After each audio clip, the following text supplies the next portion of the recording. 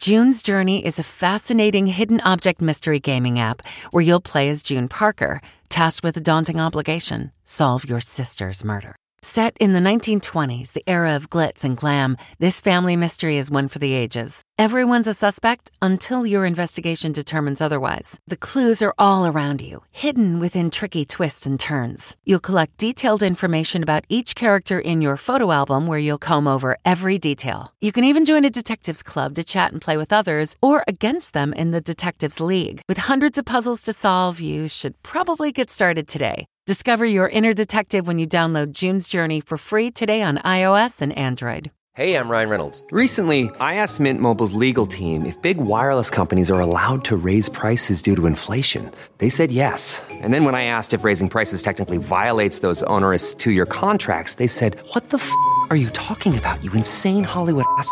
So to recap, we're cutting the price of Mint Unlimited from $30 a month to just $15 a month. Give it a try at mintmobile.com/switch. $45 up front for 3 months plus taxes and fees. Promo rate for new customers for limited time. Unlimited more than 40 gigabytes per month. Slows full terms at mintmobile.com.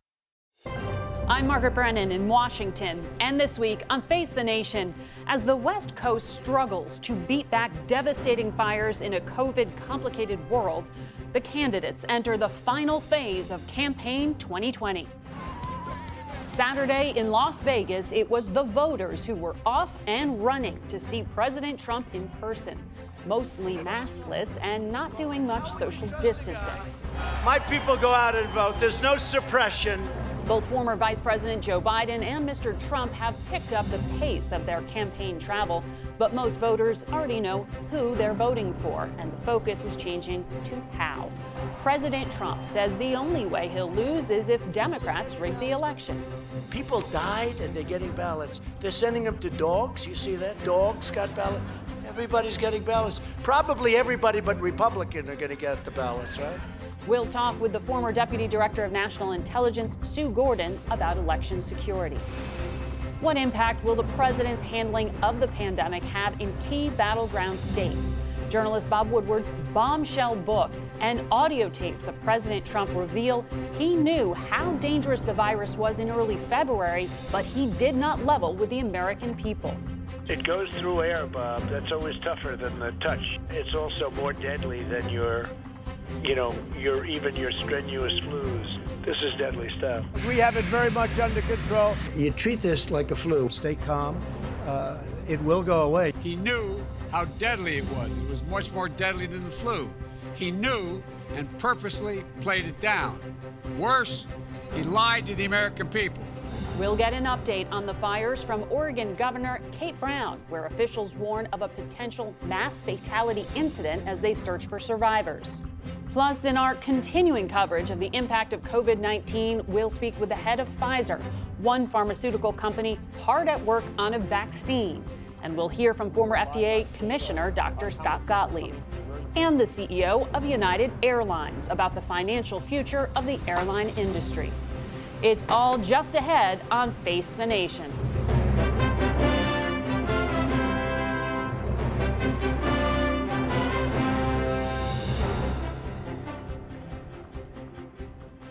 Good morning and welcome to Face the Nation. Across America, challenging times continue as we head into the final 50-day stretch before Election Day. But this Sunday morning, no threat is more imminent than what is happening on the West Coast, with at least 33 dead and dozens more missing. There are 62 large fires burning in California, Oregon, and Washington state. More than 5 million acres have burned, thousands of homes have been destroyed, and once again, the hardest hit are the underserved communities. We begin this morning with Oregon's Governor Kate Brown joining us from her home in Salem. Good morning to you, Governor. Good morning. Thank you so much for having me. We have seen reports that at least 10 people have died. Dozens are missing. State officials are warning of a potential mass fatality event. When will you have these fires under control? Well, the good news is that the weather has stabilized. Just to give your viewers a perspective about what's happening on the ground, about every year for the last 10 years, we burn about 500,000 acres. This year, this week alone, we've burned over 1 million acres of beautiful Oregon. We've got fires on the coast. We've got fires in communities right abutting our metropolitan areas, and Southern Oregon has been devastated. We've had over 40,000 Oregonians who've had to evacuate, and we have 500,000 Oregonians who are on some level of evacuation status. So these have been devastating. As I said, the good news is that the weather is stabilizing, and it gives our hardworking firefighters an opportunity to go out and be proactive and build containment lines. Do you have clarity yet on how the fires started? No, that'll be investigated over the days and weeks ahead. But I have to tell you, we saw the perfect firestorm. We saw incredible winds. We saw very cold, hot temperatures. And of course, we have a landscape that has seen 30 years of drought. This is truly the bellwether for climate change on the West Coast. And this is a wake-up call for all of us that we have got to do everything in our power to tackle climate change. Governor, I understand that's your conviction. I know a former Oregon lawmaker has written an op-ed in the Washington Post, though, saying you can't blame climate change. Instead, it's a failure of your state government to prepare, and that warnings were ignored regarding mismanagement of Oregon's forests. What is your response to that? Well, I stood up a fire council about 2.5 years ago. Folks came together, Republicans, Democrats, to tackle the issues. The council had an extensive report and called for extensive investments in our communities, harvesting and thinning. Unfortunately, the Republicans walked away from the legislative session, and we were unable to get that done. But I would say this, it's both. It's decades of mismanagement of our forests in this country, and it is the failure to tackle climate change. We need to do both, and we can. We now know, because of these fires all along the West Coast, that Oregon has the worst air quality in the world. How are you keeping residents and your firefighters safe from this health threat and COVID at the same time? So we stood up our COVID modules early on. We were obviously aware that this could be a challenging fire season, and our Oregon Health Authority, our Department of Forestry, and our state fire marshal office came together early to develop these COVID modules.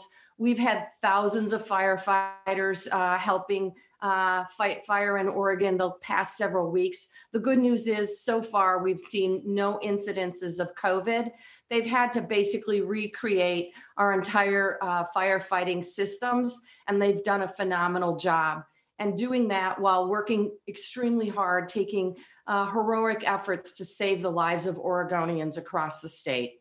You've had thousands of people have to evacuate, some potentially left homeless.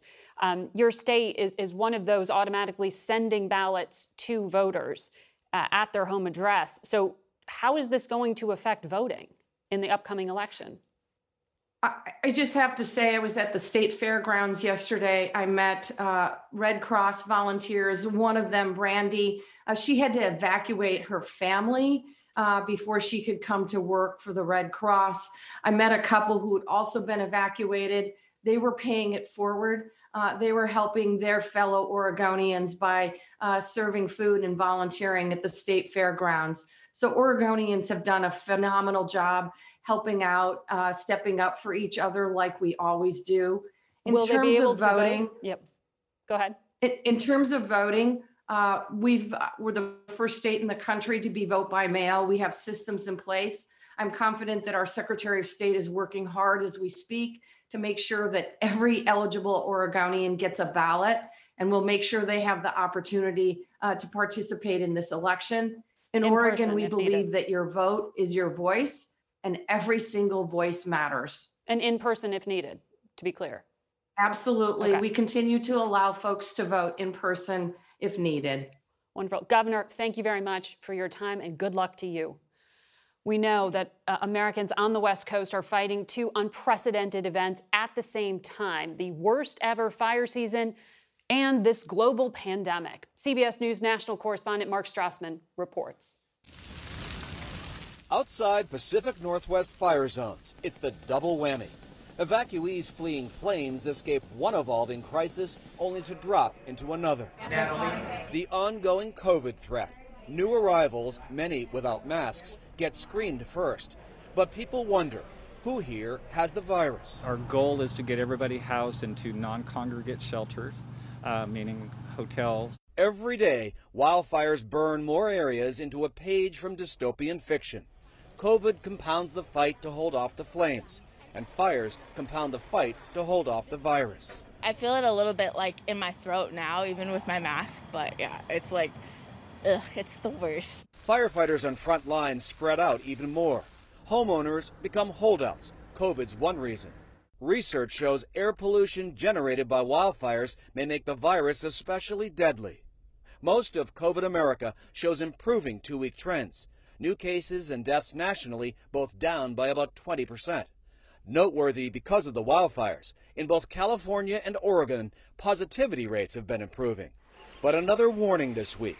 Expect our COVID crisis to continue, even deep into next year. We need to hunker down and get through this fall and winter because it's not going to be easy. Getting harder by the week, financial challenges for millions of Americans. In one survey, 1/3 of small businesses will have to cut wages or payrolls by the end of the month if there's no federal aid. In another, a majority of Black and Latino Americans report serious financial problems in New York City, Los Angeles, Houston, and Chicago. Americans hunger for distractions. Clemson playing with a lot of pace here. And football's back. College teams competed yesterday, although many games were canceled. It's week 1 in the NFL. 13 games today. But only Jacksonville, where the Jaguars play the Colts, will let in any fans. Every seat was sanitized. Stadium officials practiced distancing spectators. 17,000 fans will be allowed in, 20% of the stadium's capacity. Here in Atlanta, the Falcons play the Seattle Seahawks. Inside Mercedes-Benz Stadium, all the stands will be empty today and at least through the end of September. So much of American life these days is like an NFL team right before kickoff. Have a game plan, but know how to adjust quickly. Margaret? Thanks. Mark Strassman. One of the companies hard at work on developing a vaccine for COVID-19 is Pfizer. And CEO Albert Bourla joins us now from Westchester, New York. Good morning to you. Good morning, Margaret. Do you still expect to know by next month if your vaccine is effective? Yes, in our base case, we have quite a good chance, more than 60%, that we will know if the product works or not by the end of October. But of course, doesn't mean that it works. It means that we will know if it works. And then the time clock starts on government approval, which is a key factor there. I want to ask you about an announcement from Pfizer yesterday, which was that you're going to expand your vaccine trial to increase diversity. You're going to go from 30,000 people up to 44,000. What do you mean by diversity, and what does it do for you? Yes, the study has recruited very quickly, so volunteers from all over the country raised their hands to participate. So we are almost done with 30,000 people. Now we feel quite comfortable with the safety of the product, so we want to expand to more vulnerable populations. For example, we go to younger people. Right now the study recruits from 18 to 85, now we will go to 16 years old. Also, we will go to people with special conditions, chronic conditions, like HIV patients. But also, we will try to use it to increase the diversity of the population. And by diversity, I know in your current study, about a quarter of the participants are racial minorities. We know that when it comes to the infections from COVID-19, it is Black and brown America that is disproportionately being hit. Is it hard to recruit racial minorities for your test? And should there be more in this next phase? If you're going from a quarter, what's your goal for the percentage this time? Yeah, I think we should strive to have as more diverse population as possible. But right now we are not bad. Actually, we have a population that globally only 60% are Caucasians, 40% approximately minorities. Also, 44% are older people. And we try, of course, to increase it, particularly an emphasis on African Americans and Latinos. those specific racial minorities are who you're targeting? Why is it hard to recruit them in the first place? I think it's not more hard than the other people, but it is also the focus of our vaccines efforts are in places where there is a lot of disease right now. And that reflects, I think, also the diversity of the population where our clinical sites are, not necessarily the nation. Pfizer and a handful of the other big pharma companies came out with this letter earlier in the week pledging not to cut corners on safety. A number of prominent scientists at the FDA, the agency that will have to say whether your vaccine is safe, also came out with a public letter pledging the same. Can you say to our viewers, though, very clearly here on the science and on the protocols that they're going to have to wait until 2021 to get that shot in the arm? I don't know if they have to wait until 2021 because, as I said, our studies, we have a good chance that we will know if the product works by the end of October. And then, of course, it is regulators' job to issue license or not.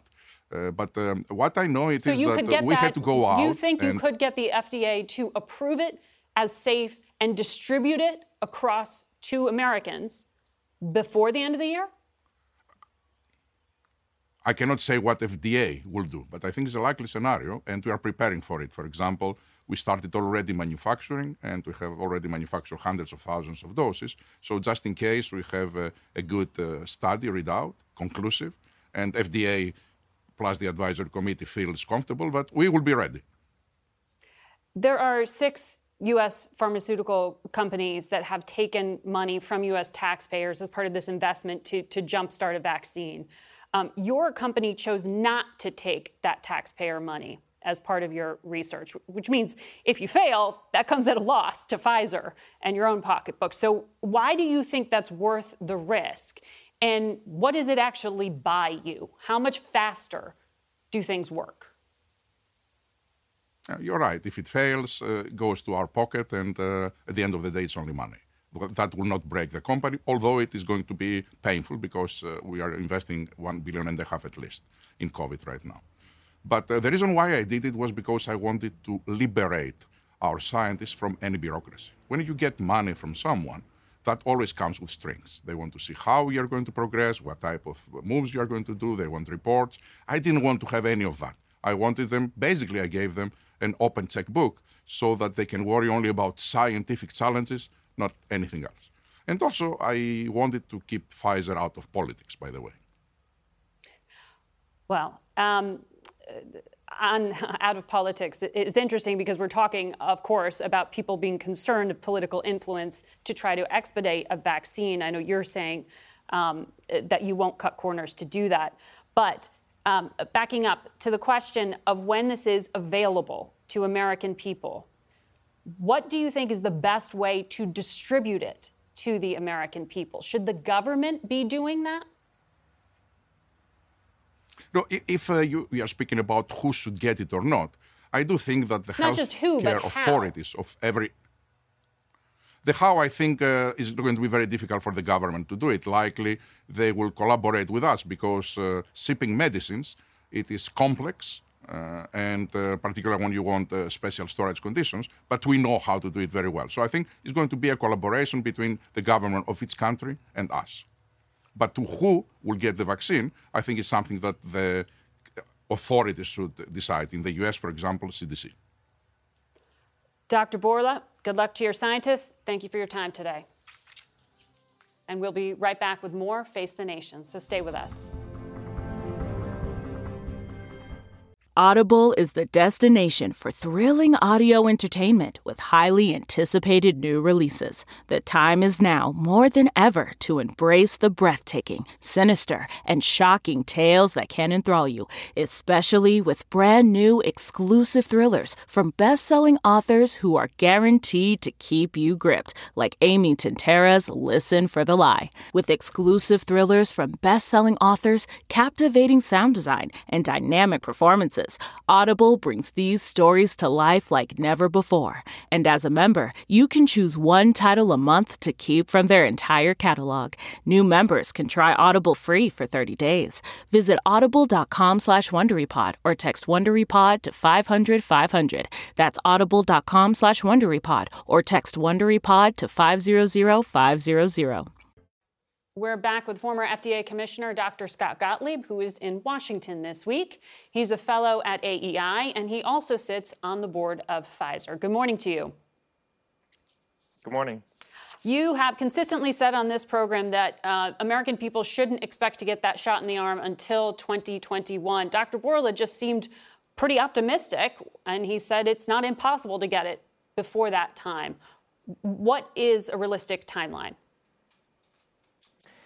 Well, he was speaking to when Pfizer's likely to have data, and they've done internal modeling about when they could have a result from the clinical trial. And this clinical trial is an event-based trial, meaning that they have to wait until enough people in the clinical trial actually develop COVID disease to get a readout from the trial on whether or not the vaccine is actually preventing people from getting signs and symptoms of COVID. The initial market entry of this vaccine, if you will, is not going to be like a traditional approval of a vaccine, where it's sort of a binary event and a vaccine gets licensed for a broad community. What it's likely to be is offered under an emergency use authorization to a very narrow population initially, perhaps frontline healthcare workers and first responders, maybe people above a certain age who are more likely to have a bad outcome from COVID. And then after the FDA gets more experience with the vaccine and after the original data set from these clinical trials continues to mature, then the FDA is going to slowly walk down that approval, meaning let it be available to successfully larger groups of people while they collect very rigorous evidence in the post-market. So this is likely to be a very staged market entry. I think that's what people should expect. But for most people, they will not have access to a vaccine until 2021. I think maybe the first quarter of 2021, probably the first half of 2021. And that's assuming that these vaccines are demonstrated to be safe and effective in these large trials. I think the people who will get it this year are going to be people, select populations who are either at high risk of contracting the virus and perhaps spreading it, or at high risk of having a bad outcome to it. So when the president said last week that we remain on track to deliver a vaccine before the end of the year, maybe even before November 1st, do you think he's only referring to that emergency use scenario and a very small part of the population? Is that right? I think that's right. I think we're going to be using this vaccine, at least initially, almost in a therapeutic sense. We're not going to use it like we use a traditional vaccine, where you broadly vaccinate a population to try to prevent the virus from spreading across the population. What we're going to be doing is targeting the vaccine to select groups of people who are at very high risk of a bad outcome from COVID to try to reduce their risk. But it's not going to be used to achieve broad-based immunity, at least in 2020, perhaps in 2021. And I think it's likely that if the FDA is able to get top-line data from the trial that Dr. Bourla was talking about at the end of October, it's going to take them a number of weeks to even turn around an initial authorization. They're going to want to bring that before an advisory committee. They're going to want to scrub that data set very hard. So this isn't something you can just turn around in a couple of days. So, I think hopefully we'll see some availability in 2020. I'm optimistic that we will if these trials are successful, but it'll be very limited availability. Well, and you need people willing to take it. Kaiser had a study out saying 62% of Americans polled worry political pressure from the administration will cause the government to rush approval before it is actually safe. Why do you think the public is losing faith in these institutions, and does the problem go away after Election Day? I think perhaps some of it goes away after Election Day. There's a lot of anticipation around the election as an artificial deadline for vaccine news, and I think that deadline is going to come and go. I don't think we're going to see an authorization before the election. So hopefully everyone just takes a deep breath after the election. Look, I think that these things have been talked about in a political context, and that's atypical for the approval process for any product. It's not extraordinary. We've seen it before, but it's atypical, and especially with a vaccine that people want to be confident in, you want to try to keep the politics and the science separate. Okay, we're going to take a quick break and come back with more from Dr. Scott Gottlieb in our next half hour, so please stay with us.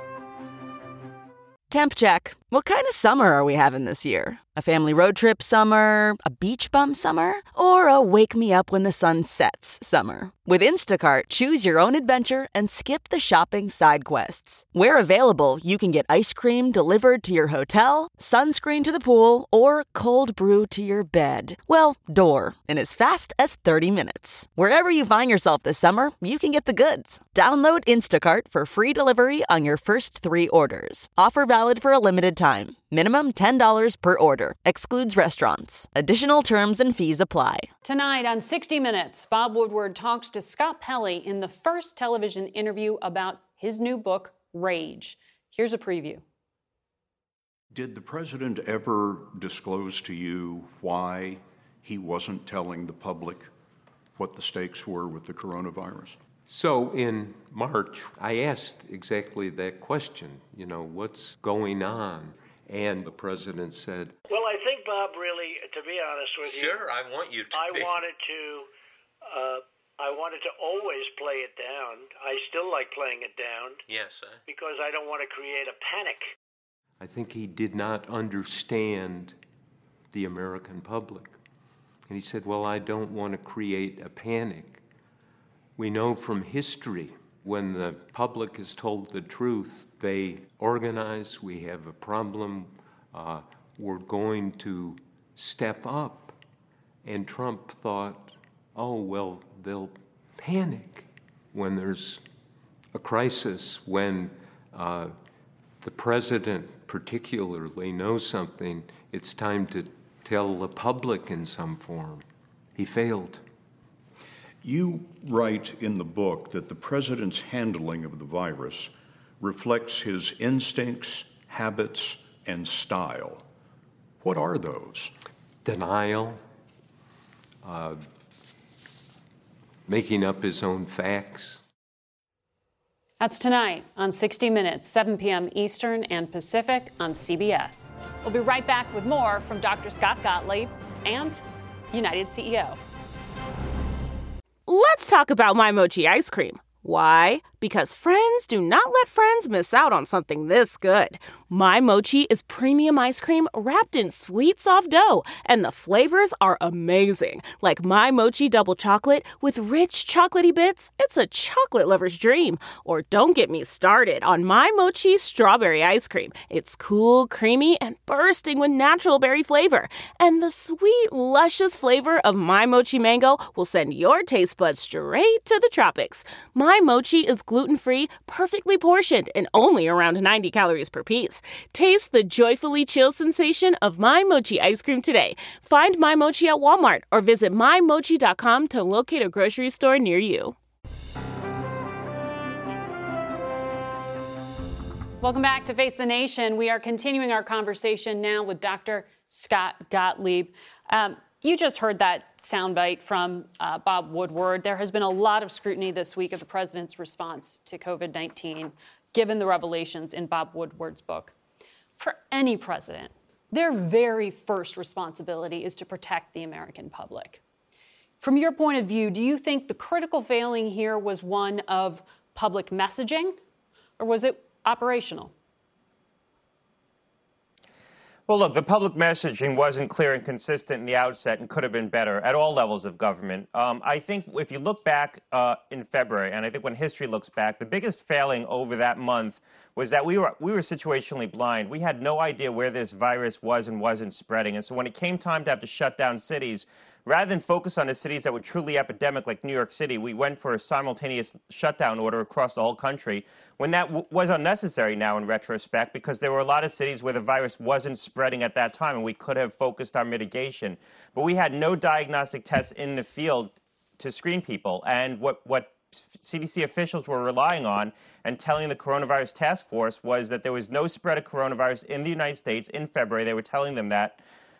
because they were looking at what we call the influenza-like illness surveillance network, basically a surveillance network of who's presenting to hospitals with flu-like symptoms. And they said that they're seeing no spike in people presenting with respiratory symptoms. Therefore, coronavirus must not be spreading. And they were adamant about that. I was talking to White House officials over this time period. They were adamant about that. And I suspect the president was being told as well that this virus wasn't spreading in the United States. And that may have impacted what he did and didn't say and his willingness to, as he said, talk it down a little bit, because he was of the perception that this was not spreading here in the United States. That really was the tragic mistake. Not just that we didn't have the information, but we were so confident in drawing conclusions off of what proved to be faulty information and incomplete information. Are you saying he was failed by health officials? Are you letting him off the hook? Look, I think in this respect, the White House leadership was failed by health officials. We did not have a diagnostic in the field, so we couldn't screen for it. We should have. We should have started working on that in January. And we over-relied on a surveillance system that was built for flu and not for coronavirus, without recognizing that it wasn't going to be as sensitive at detecting coronavirus spread as it was for flu, because the two viruses spread very differently.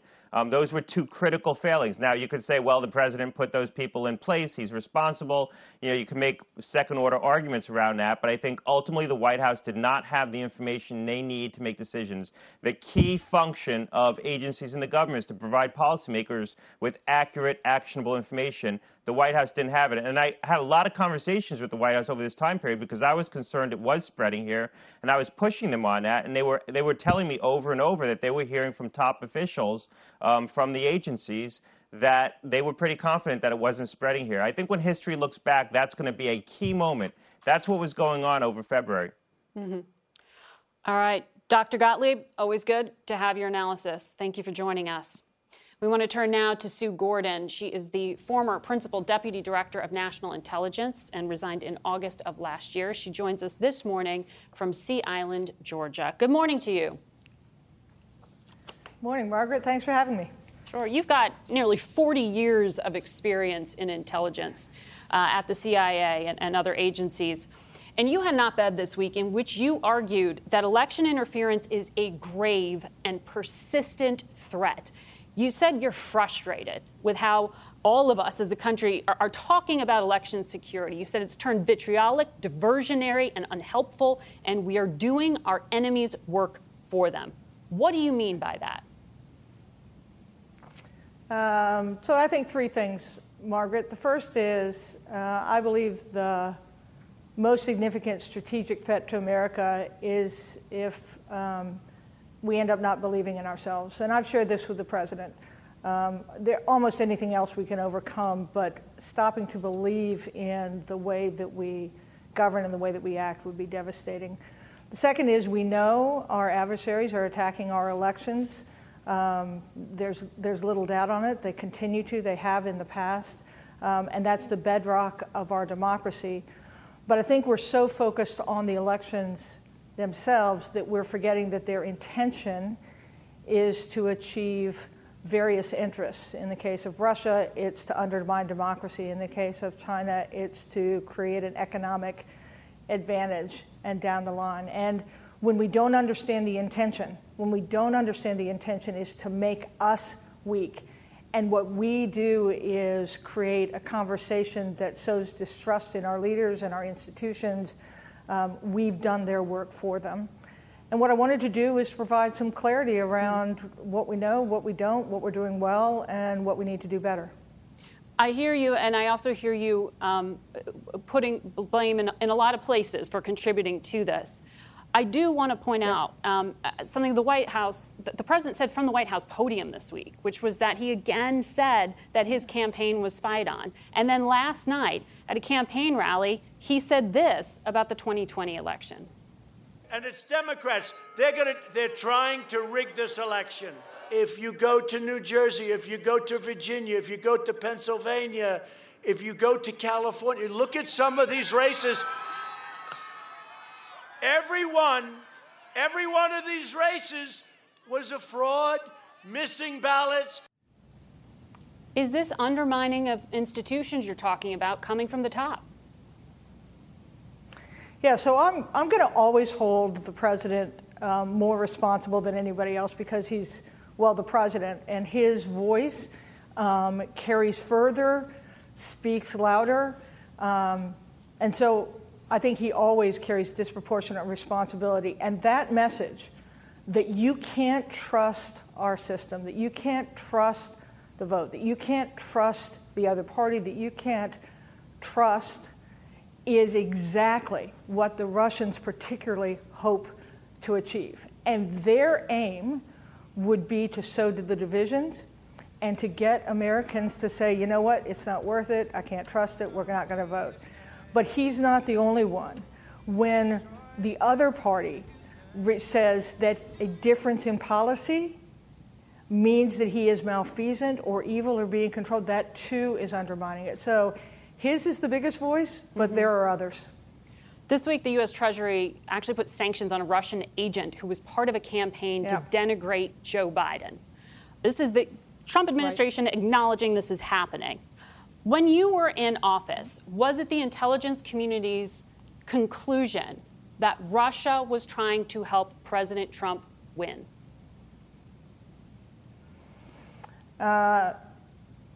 So again, go back to the interests of Russia. Russia is going to support anything that advances its interest. If they believe that President Trump's policies are ones that advantage them, then they will. And that's what you see. It doesn't mean that they prefer the human. It means that they're talking about the policies. And remember that Russia is a very capable adversary. They've been at this for a long time. They've been at this since the Cold War.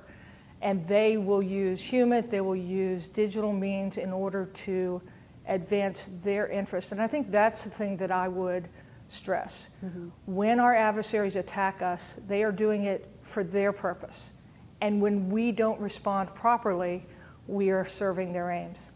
Do you believe our election infrastructure, where you go to vote, how you go to vote, that it is adequately protected?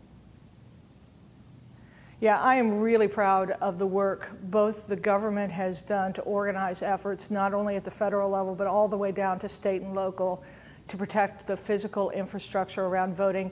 And companies have leapt into the fray to try and protect the infrastructure. So I would never say that it is impenetrable because we have this glorious open nation that has lots of endpoints, but I think we are far better than we were in 18. And we know there was Russian malware installed in election systems in Florida.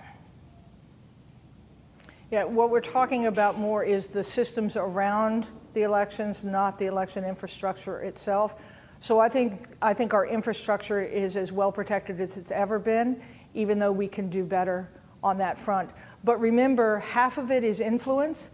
And when we look at the information that is being amplified and the misinformation that is going through our social media, we probably have more work to do on that front to ensure that inauthentic messaging that would sow divisions is more protected. So we have more work to do there. But as far as the infrastructure itself, even though it can never be 100%, we're in pretty good stead on that. What do you mean by that? How do people at home protect themselves from being manipulated by what you're describing? Okay, so two ways I would say is for every individual, stop forwarding, sending messages that you don't know the origin. We know that on everything from COVID to mail fraud, our adversaries are amplifying, putting messages in that look authentic, and if citizens just keep sending that out, we're doing a pretty good job. So stop amplifying messages and forwarding messages that you don't know their origin. And the second is start doing some critical thinking when you receive information. And if it's someone telling you what to think or that you can't believe, then do some research on your own. And cybersecurity across the board, pay attention to cyber hygiene. It'll save a lot of heartache. And you said Twitter is of concern to you in particular, and social media. Sue Gordon, it is great to get your insight. We're going to have to leave it there for time today. Thanks, Margaret. But hope to have you back, and all of us here on Face the Nation will be back in a moment. Say goodbye to performance-robbing engine deposits with Shell V-Power Nitro Plus Premium Gasoline. Hate to break it to you, but lower grade fuel can leave deposits in your engine that build up over time and leave your engine's performance severely lacking. Thankfully, Shell V-Power Nitro Plus removes up to 100% of performance-robbing deposits with continuous use in gasoline direct injection engine fuel injectors. Download the Shell app today to find your nearest Shell station and rejuvenate your engine with Shell V-Power Nitro Plus Premium Gasoline. Fuel up at Shell. The airline industry is one of the hardest hit this year due to the coronavirus. We want to go now to the CEO of United Airlines, Scott Kirby, who joins us from Beaver Creek, Colorado. Good morning to you. Good morning, Margaret. Thanks for having me this morning. Sure. The U.S. taxpayer, via the U.S. Congress, provided United and other airlines with emergency relief. United took about $5 billion in cash and loans as part of that emergency program. The deal expires October 1st. That's just 2.5 weeks away. Do you still expect to have to lay off roughly 16,000 people? Yeah. So first I want to say what the administration, the Congress, both houses, both parties, it was a remarkable bipartisan response really to rescue not just the aviation industry, but the whole economy back in March. An unprecedented bipartisan response. But this is lasting longer and is deeper than most people thought back then. And our revenue, we just said, is going to be down 85% in the third quarter. And in a world like that, United Airlines and others come October 1st without an extension of the CARES Act, and we're hopeful that there will be before October 1st, is going to be forced to lay off employees just to survive. We have confidence in the long-term future and being able to bring everyone back, but getting through a crisis where revenue is down 85% is just not sustainable for an industry like aviation or almost any business for that matter. How many people will be laid off? Well, at the moment, it's 16,000, though we continue to work with our unions. Our unions have been fantastic partners. In a world where revenue's down that much, the layoffs are far smaller than they otherwise would have been. And we just got a deal last week that would save about 3,000 of those jobs, which are pilots. And we continue to work with unions on others. But the reality is without more government support for the whole economy, there's going to be more layoffs to come across the economy.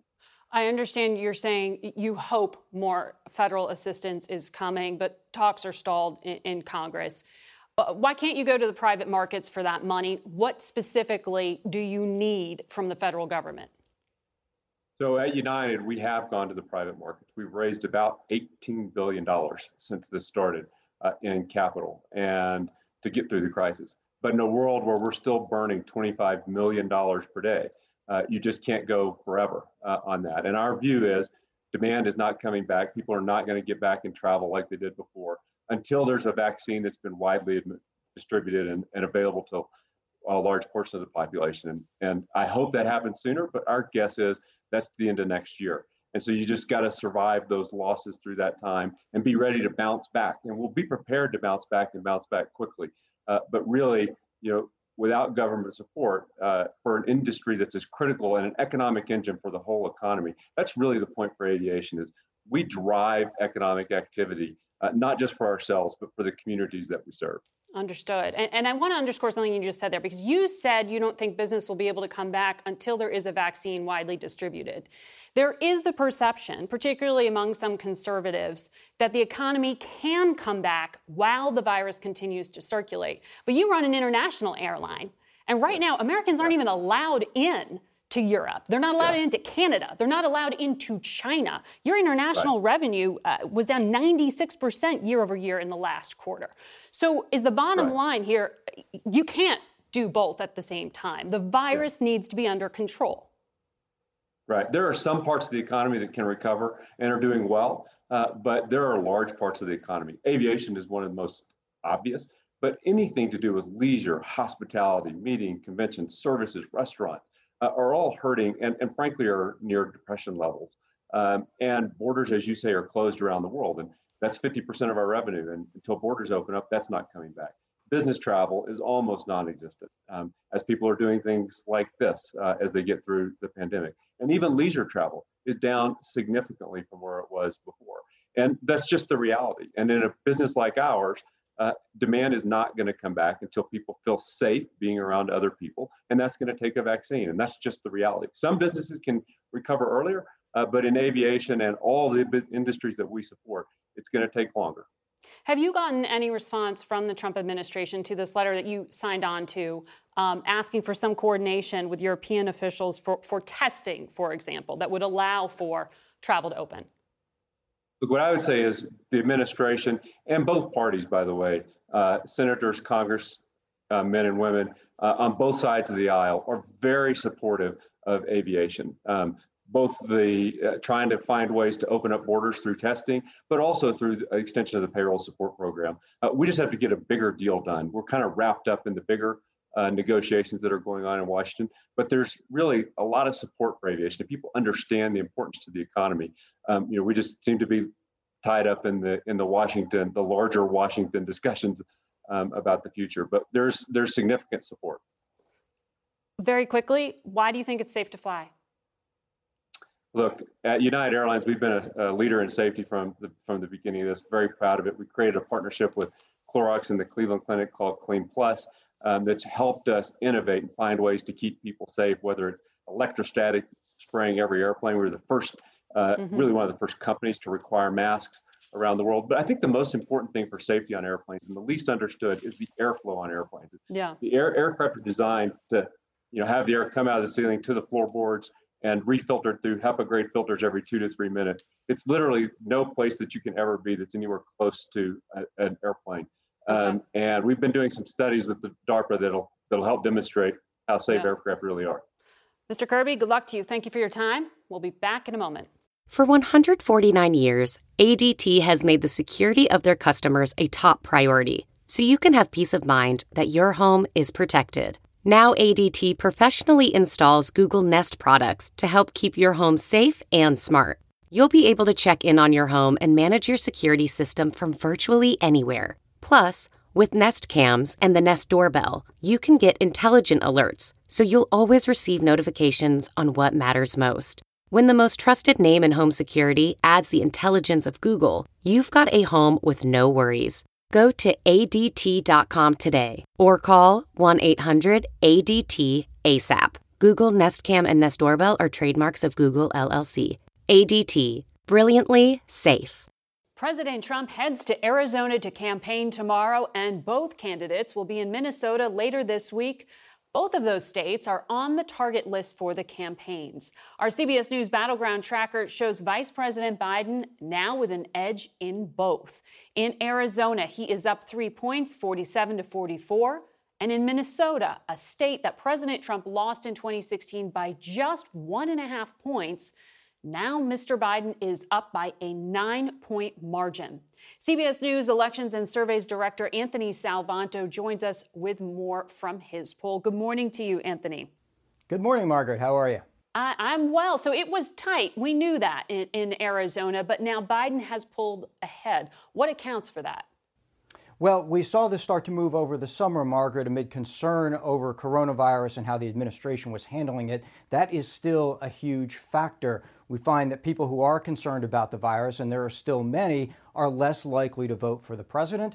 And we find Joe Biden with a lead on people's perception of who would handle the outbreak better. But we wanted to understand more about why. And people tell us that looking back, they're more inclined to give the administration blame for how this was handled than to give them credit for perhaps mitigating the effects of the outbreak. And, I should add, Margaret, the president, as you noted, is still very much in play here, is in the mix. And one of the reasons for that is continued strong support from his base. His Republican base is still with him, and they also see this very differently. When we ask them to look back, they're more inclined to see the president as having staved off what could have been a worse outbreak by doing what he did. And so I think that underscores the fact that it's how people evaluate things, not just what they evaluate, and the framework that they use in comparison that really matters and shifts votes here, Margaret. A key point. And what about on the issue of pocketbooks? What about the economy? The president does relatively best on the economy of the issues that we measure here, and in fact, a little bit of an edge over Joe Biden on it. It's interesting, in particular for his supporters, the president's supporters, we find that even if they've been financially hit by the impact of the outbreak, they still give the president credit and still think that his policies are going to make things better. So tell me what's happening in Minnesota, because the Trump campaign has said they think they can flip it, but your data's not showing that.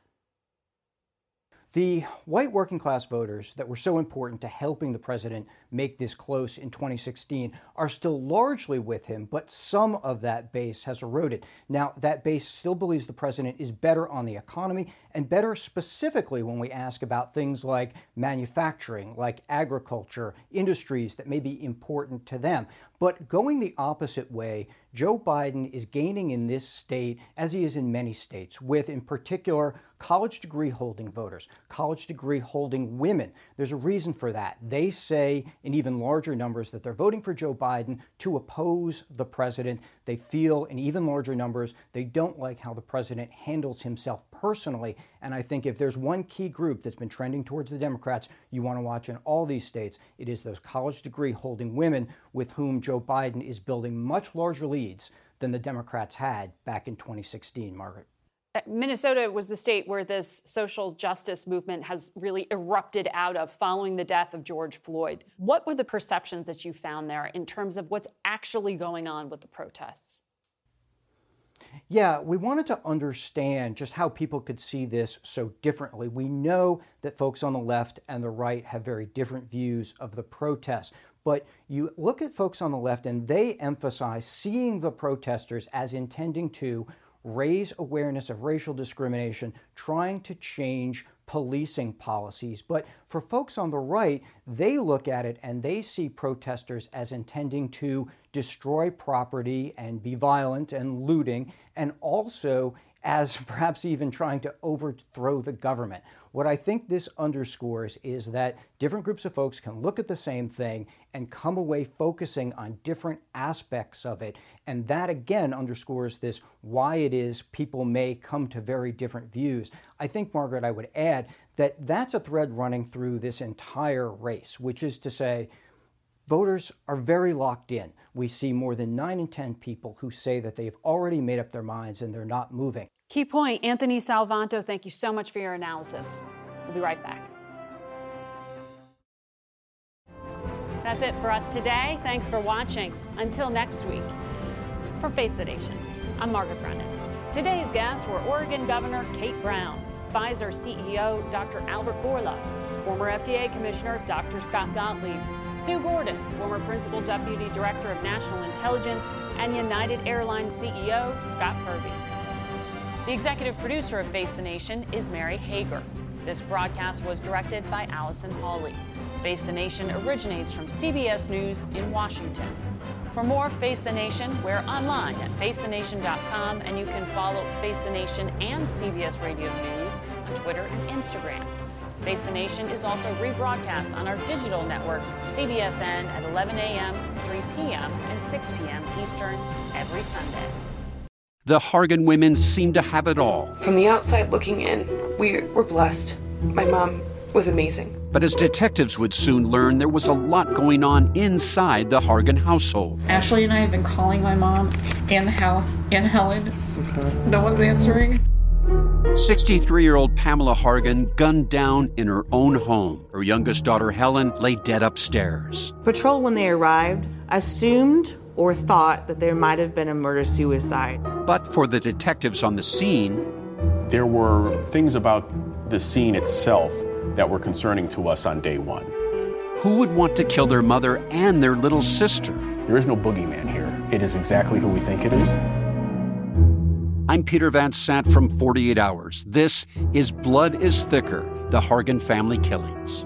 Listen to Blood is Thicker, the Hargan family killings early and ad-free on the 48 Hours Plus subscription on Apple Podcasts. Here's a question always on the go. Yeah, you are. Now you can take CBS Mornings with you, and we want to go. Wake up to your daily dose of news and interviews with today's leading figures in politics, business, and entertainment in the CBS Mornings On the Go podcast. Available every weekday wherever you get your podcast. It was the biggest scandal in pop music. The stars of Milli Vanilli, the Grammy-winning multi-platinum R&B phenomenon, were exposed as frauds. But none of this was their idea. So whose idea was it? Enter German music producer Frank Farian. He saw the success of acts like Michael Jackson and Prince, and he wanted in, no matter the cost. So he devised the perfect pop heist. Two once-in-a-lifetime talents who were charismatic, full of sex appeal, and phenomenal dancers. The only problem? They couldn't sing. But Frank knew just how to fix that. Wondery's new podcast, Blame It on the Fame, dives into one of pop music's greatest controversies and takes a never-before-heard look at the exploitation of two young Black artists. Milli Vanilli set the world on fire, but when the truth came out, Rob and Fab were the only ones who got burned. Looking back now, it's hard not to wonder, why did everyone blame them and not the man pulling the strings? Follow Blame It on the Fame, Milli Vanilli, on the Wondery app or wherever you get your podcasts. You can binge all episodes of Blame It on the Fame early and ad-free right now by joining Wondery Plus.